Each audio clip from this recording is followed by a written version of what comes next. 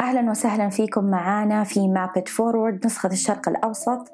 معاكم مقدمة البودكاست سارة العلي. هذه الحلقة من بودكاست مابت فورورد نسخة الشرق الأوسط هي برعاية كوفي نت، منتجي ومصدري أفخر أنواع المحاصيل الكولومبية.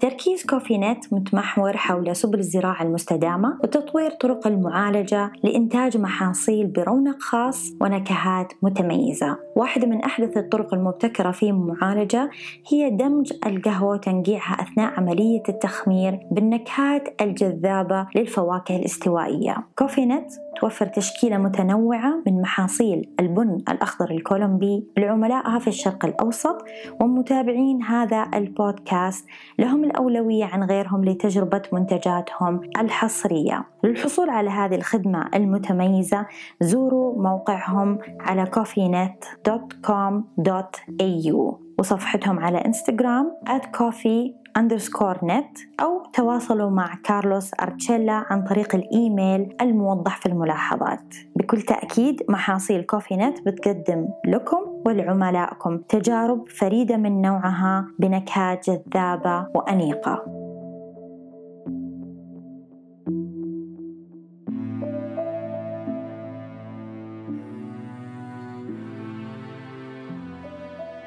أهلا وسهلا فيكم معنا في حلقة جديدة من حلقات بودكاست يوميات خبير قهوة من منصة مابت فورورد. طبعا في المشاريع وأي مشروع مهما كنا دقيقين ومحاولنا أن احنا نخطط ونكون مثاليين، احنا في الأول والآخر بشر وقاعدين نتعامل مع بشر، فالخطأ وارد. ممكن يصير بعض الاصطدامات، ممكن تحصل معانا مواقف خارجة عن إرادتنا، ولا سمح الله ممكن يكون في حوادث. وشيء طبيعي إنه إحنا حنضطر إنه ننحط في موقف إنه نستقبل شكوى من العميل أو نتصادم مع عميل أو يكون في انتقاد أو ملاحظة. عشان كذا موضوعنا اليوم هو كيف نتعامل ونستقبل شكاوي وانتقادات العملاء. طبعا بحكم أن إحنا واجهة في مجال الضيافة، فمن الطبيعي وشيء بديهي أنه إحنا نكون كلنا، سواء الإدارة أو الناس اللي قاعد تشتغل في المحل، على قدر عالي من اللباقة والاحترافية. وهذا الشيء لازم ندرب عليه، وعلى أساسه أصلاً نوظف الأشخاص اللي حينضموا لفريقنا. طيب، كيف نتعامل مع شكاوي وملاحظات أو انتقادات العملاء؟ أول شيء السرعة، ثم السرعة، ثم السرعة. كل ما كنا سريعين كل ما عطينا انطباع إيجابي أكثر، وهذا بيساعدنا على حل المشكلة أكثر وأكثر، وكمان بيخلينا نحد من انتشارها أو تفاقمها، وكمان حيكون أسرع علينا أن إحنا نرضي العميل. شيء ثاني أنه لابد نصغي للعميل بشكل جيد ونفهم تفاصيل المشكلة. هذا كمان بيساعدنا على حل المشكلة بالشكل المناسب. والشيء الثاني أنه بعض هذه الشكاوي أو الانتقادات تكون سبب في تطوير منتجنا أو خدماتنا، فلما نفهم تفاصيلها نقدر نتصرف على هذا الأساس. إما أنه إحنا نحاول نطور من منتجاتنا أو خدماتنا، أو نفهم التفاصيل عشان نقدر نتفادى الوقوع في نفس المشكلة المرة القادمة. الشيء الثالث أنه إحنا لو لقينا أنه الخطأ من طرفنا لابد يكون عندنا حل فوري. عشان كذا كمان نرجع لنفس الموضوع، أنه من الضروري يكون عندنا آلية للتعامل مع شكاوي وانتقادات العميل، وكيف نتصرف في بعض المواقف اللي ممكن تحصل. وهذا الشيء مفروض يكون حتى قبل الافتتاح، إنه كفريق ممكن نجلس مع بعض نفكر إيش المواقف اللي ممكن تصير، إيش الحوادث لا سمح الله اللي ممكن تكون مخاطرة وتسبب مشكلة في المحل، وكيف نقدر نتفاداها ونحلها مع بعض عشان لما تصير نكون مستعدين وجاهزين لها. طيب إذا كانت هذه المشكلة أو هذا الموقف جديد علينا أو معقد أو يدخل في مساءلة قانونية أو في تعدي على حقوق الغير، هنا إحنا ممكن نطلب بكل لباقة من العميل إنه يعطينا مهلة. ممكن هذه المهلة تكون مثلا دقائق وممكن تكون 24 ساعة، بس هنا كمان السرعة مهمة، فمفروض إن إحنا ما نخلي العميل يستنى أكثر من اللازم. ممكن نحتاج إن إحنا نروح للإدارة، ممكن نحتاج استشارة قانونية، أيا كانت، المهم لازم تكون بسرعة. آخر شيء إنه لازم نتأكد إنه العميل راضي، عشان إحنا ما نبغى ينتشر ويصير تنتشر هذه المشكلة أو الموقف ويصير سمعة المحل سيئة، تصير سمعة المحل سيئة، ولا نبغى كمان إنه العميل يطلع ما هو راضي، فلا بد نتأكد.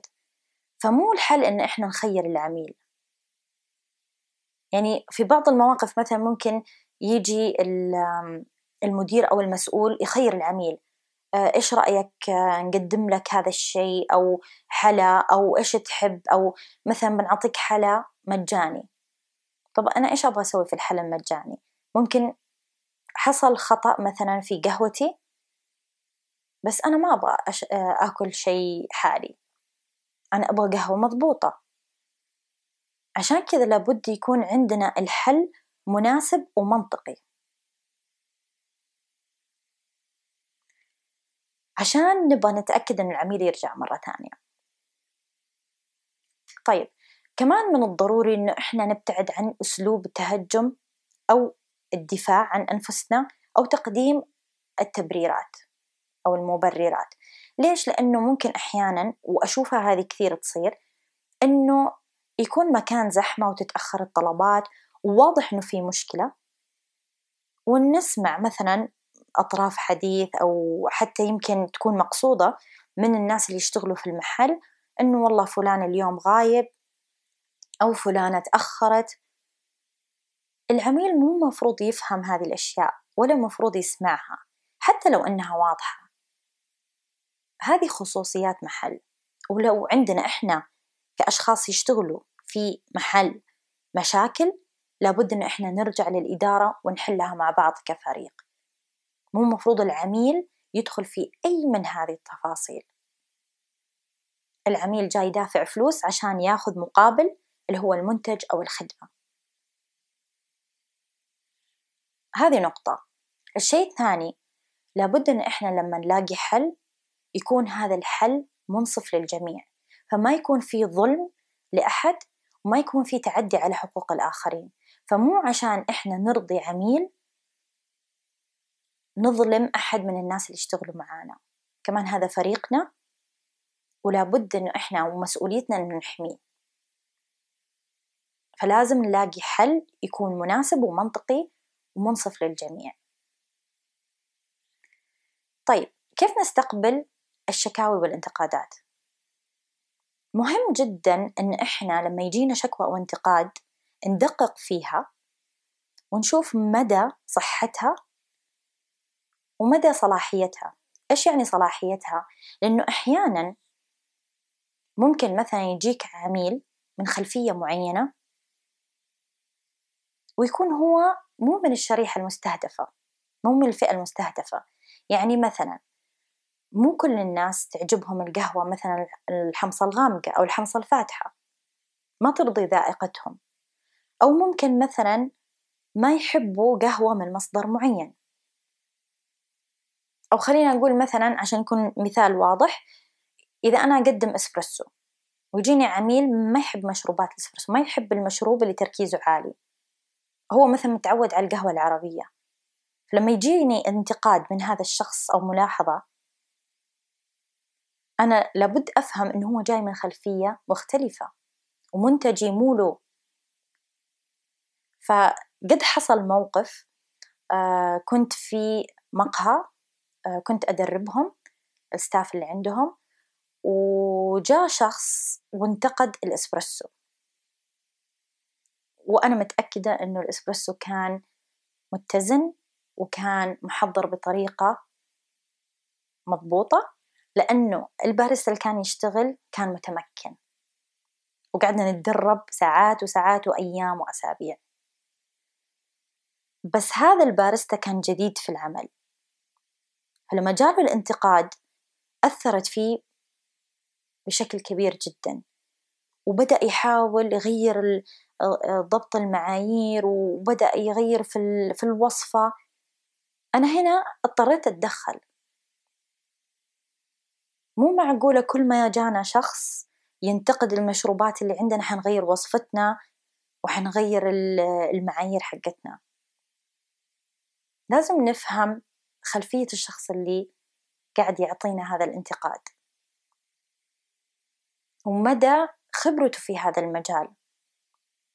فلما مثلا يجينا شيء زي قهوتكم سيئة ولا القهوة شينة،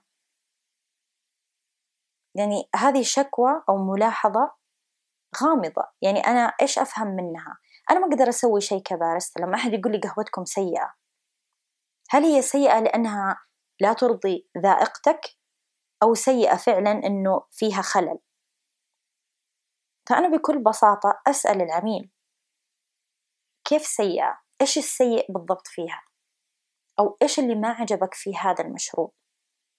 هنا لما يحدد العميل مثلا يقول لي والله المرارة فيها زايدة، أو مثلا المذاق بعد البلع غير مستساغ،